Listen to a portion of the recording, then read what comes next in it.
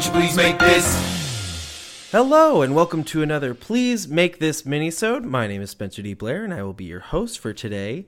And today, I'm actually celebrating something a little important. This last Wednesday, the 24th, I turned 30 years old, and I'm so excited, I guess. And so I wanted to do something to celebrate that. So I was trying to think back to a movie that had a big impact on me. And one that came up was the Disney Channel original movie, The 13th Year, which I don't know if you guys remember it or not. A lot of people don't, but the people who do remember it very distinctly. It's a movie about a boy who lives by the beach, and he's super into swimming.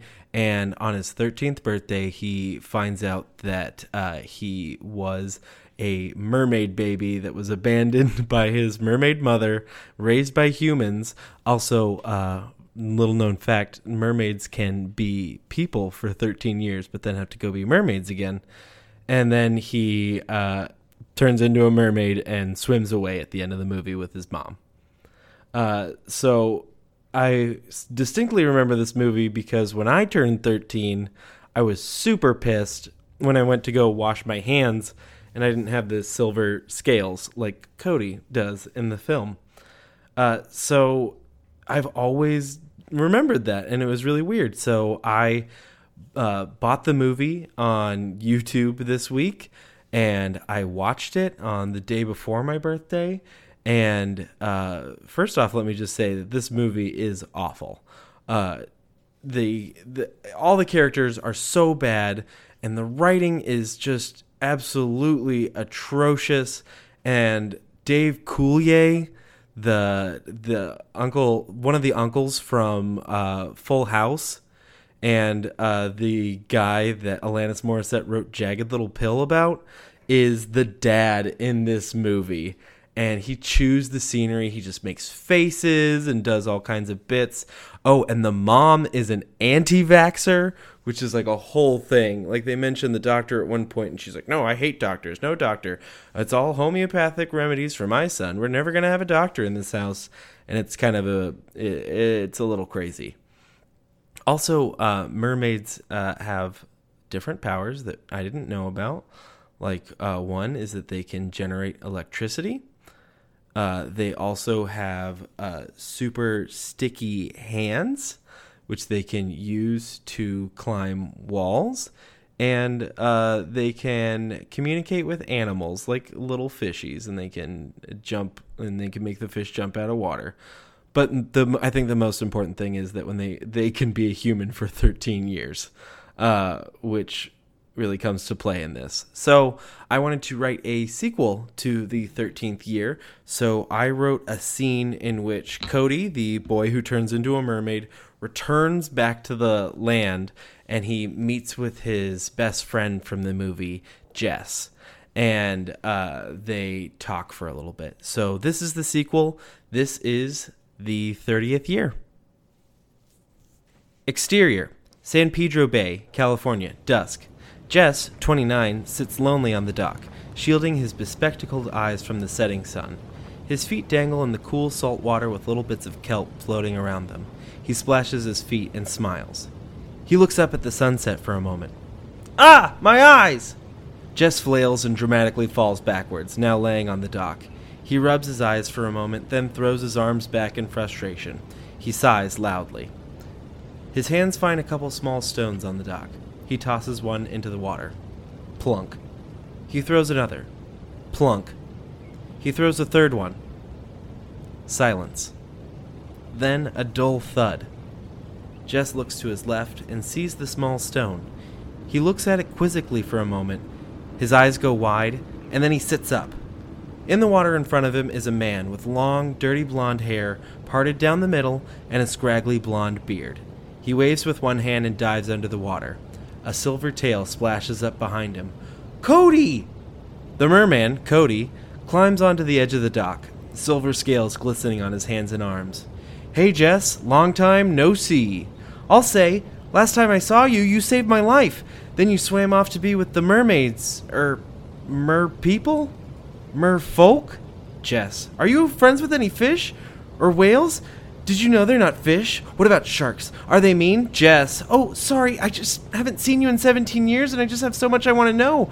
I knew if I waited you'd be back. I knew it. Jess! It's been a long time, but I had to come back. I have a favor to ask. Of course. Anything. Well, I was actually hoping you could get my parents for me. Oh. Wait, are they okay? Yeah, they're fine, but they're in jail. What? Yeah, their adopted son suddenly went missing without a trace. They would have told the jury that their son had turned into a mermaid if they wanted to be laughed into a padded cell. Oh, I guess I didn't think of that. Yeah, we didn't think about it until about 10 minutes later. I take care of the house now with my wife. Oh, yeah, I guess I should have checked in, but it's such a big ocean and mer people don't really have calendars. Wait, what is that? Jess has pulled out his iPhone. He is rapidly typing. Oh, it's a cell phone. That's a cell phone? Yeah, nifty, huh? I'm texting Sam. I'm sure she'd love to see you. Oh, I don't think that's such a great idea. What? Why not? She was your girlfriend. Yeah, and I'm, married now. To a mermaid. You're married? Yeah, but we don't call it that, Jess. I'm married and I have a daughter. Wow, really? A daughter? Yeah, and I was kind of hoping, she could grow up on land. You know, like I did. What? Why? It stinks here. No way, it's awesome. You guys don't have to worry about trash or nets or sharks. So they are mean. Not really, they're just kind of annoying. They're always like, we don't have bones, just cartilage. And we're just like, yeah, we know, you told us like 1,000,000 times. And then they just swim off. Did you know that sharks have to keep moving or they'll suffocate? Try that again. Did you know that sharks have to keep moving or they'll suffocate? Yes, they tell us all the time. Jess, I wanted my daughter to be raised on the land, but knowing who I am and who she is. Plus, merfolk don't really have school. But don't fish travel in schools? Come on, man. I just want her to be safe. Oh, jeez, you probably don't know about all the wildfires, huh? What? Yeah, the whole state was pretty much on fire for a minute, and there's still a war in the Middle East. Russia is getting up to some stuff, and don't even get me started on the president. Wait, what about you? What about me? Would you raise her? My daughter, Aquata? Aquata? A little on the nose, don't you think? She's named after her grandmother. But what do you say? A beautiful baby girl for you and your wife. It'll be perfect. I can help you out by going to Rex and pulling up valuables for you. You can just say you found them on the beach and everything will be great. I married Sam. What? Well, after you left, Sam was pretty sad, and then you didn't come back, and then your parents got arrested, and we got pretty close during the trial, and we leaned on each other, man. You were gone. We had to keep going. But you were a nerd in high school. Yeah. And you were a human boy. Things change. Okay, so I guess I have some things I need to think about. Yeah, well, we'll be here. Feel free to stop by. Thanks, buddy. Cody reaches out, and Jess reaches back to shake his hand. When Jess lets go, Cody sinks below the surface of the water. Cody swims off a ways, then comes back off to wave back to Jess. Cody! What? Raise your own daughter! That's pretty fucked, man! Cody kind of looks shocked for a moment, then sinks away. And that is my spec script for the 30th year. Thank you guys so much for listening to this episode. Make sure you're subscribing, rating, and viewing, all that good stuff. Check out Machine Culture. Find us on all your social media.